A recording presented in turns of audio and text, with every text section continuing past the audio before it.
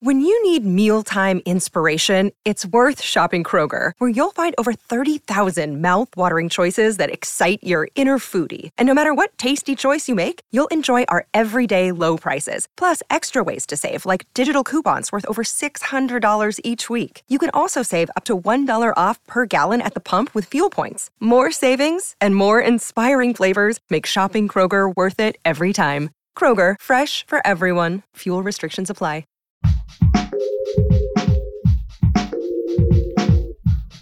What if you could become a better person, not by working harder, but by taking one small step a day? And not because you're a bad person now, but because there's something inside you that's ready for more. How to Be a Better Person gives you one tiny step a day you can take to be the person you want to be. My mission? To help you live your best life. Hi, and welcome to How to Be a Better Person with Kate Hanley.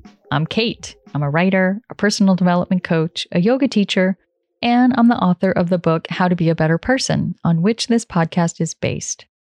This week on the podcast, I am doing a deep dive into meditation and why it's like a shower for your mind and a hug for your psyche.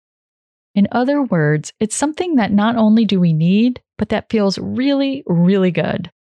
And I hope that by talking about it this week, you might be inspired to get a practice going for yourself, or restart one if you used to meditate. Even if you meditate regularly, I hope that you might hear something that gets you excited all over again. Today's big idea is that while meditation is a wonderful, healing, loving thing to do, it does require time to do it in.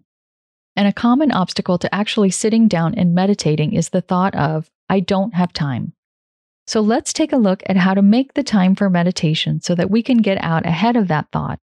Notice that I said make the time, not find the time. Because if you wait to find the time, let's face it, it ain't going to happen.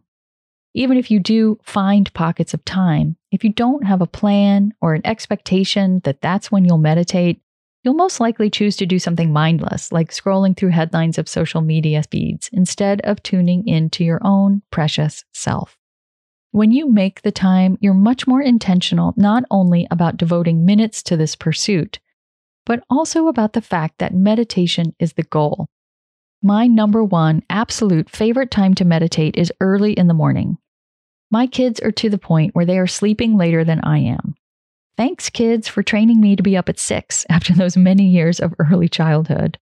So when I manage to hurl myself out of bed and head downstairs before anyone else is up, I sit at our dining table and meditate there.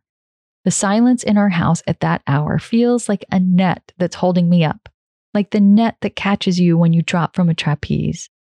When you meditate first thing in the morning, no matter what kinds of U-turns your schedule takes from there, you know you've done something great for yourself. You're also better able to pivot your attention and less likely to beat yourself up about not getting all the things you planned to do done. My number 2, very close to favorite time to meditate, is after everyone has left the house in the morning. It just feels like a great way to reclaim my attention and my energy and pull it back into myself. Of course, with the pandemic, there are very, very few days when everyone but me leaves the house, so I can't rely on that one the way that I used to. Just behind these top 2 is my third favorite time, which is any time I remember. Being able to act on that impulse that says, I have a few minutes, I should meditate, is definitely a set of muscles that you have to develop. Because, as I'll cover in tomorrow's episode, your ego is highly likely to try and talk you out of meditating. The better you get at trusting that impulse and actually doing what it suggests, the more you will actually meditate and the less drama the whole endeavor will kick up. I've got some examples of other times that are great for meditation that I'll share right after this quick break. I knew meditation helped with stress and focus and feeling happy, but I wasn't doing it. You know what finally got me meditating again? Headspace. The fact that all I had to do was press play was a godsend. And I can tell a huge difference in my state of mind and in how I interact with my family. I'm feeling a lot closer to the people I love, and Headspace definitely helped. You deserve to feel happier, and Headspace is meditation made simple. Go to headspace.com/Kate. That's headspace.com/Kate for a free 1-month trial. with access to Headspace's full library of meditations for every situation. This is the best deal offered right now. Go to headspace.com/Kate today. Hi again. Aside from looking at your calendar and choosing when you'll meditate, another super powerful strategy is to tie meditation to something that you're already doing. You just slide it into a routine that is already well established, and then you don't have to do the heavy lifting of starting a whole new habit from scratch. For example, if you drive your kids to school or drive to work, pull over somewhere along the way and meditate there. Or make it a point to meditate after you pull into your driveway, but before you get out of your car. There's something about being in the confines of your car that is extra cozy and a representation of how you're seeking to create a container for your attention while you practice. Of course, you don't need a car to be able to meditate.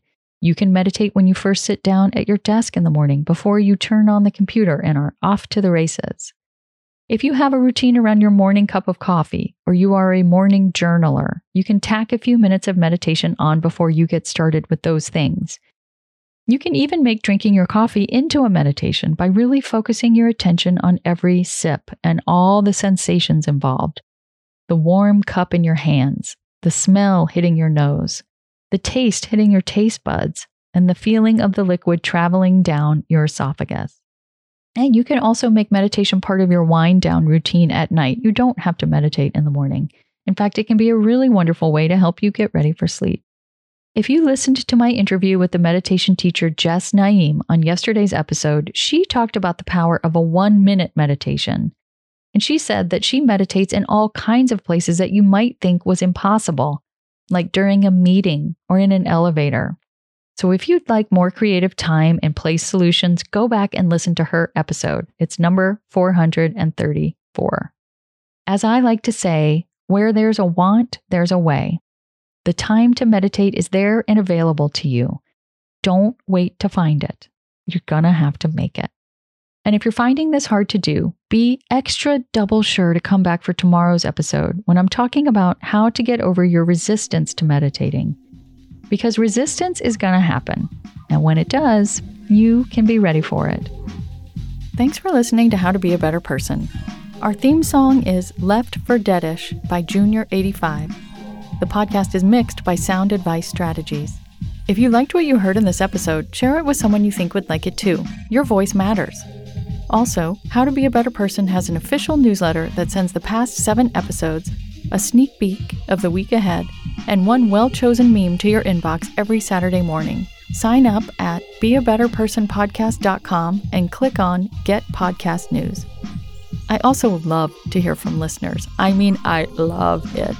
Send me an email by clicking on the Contact Kate button at beabetterpersonpodcast.com, tweet me at Kate Han, Katehan, or find me on Instagram at Kate Hanley Author. I look forward to connecting with you.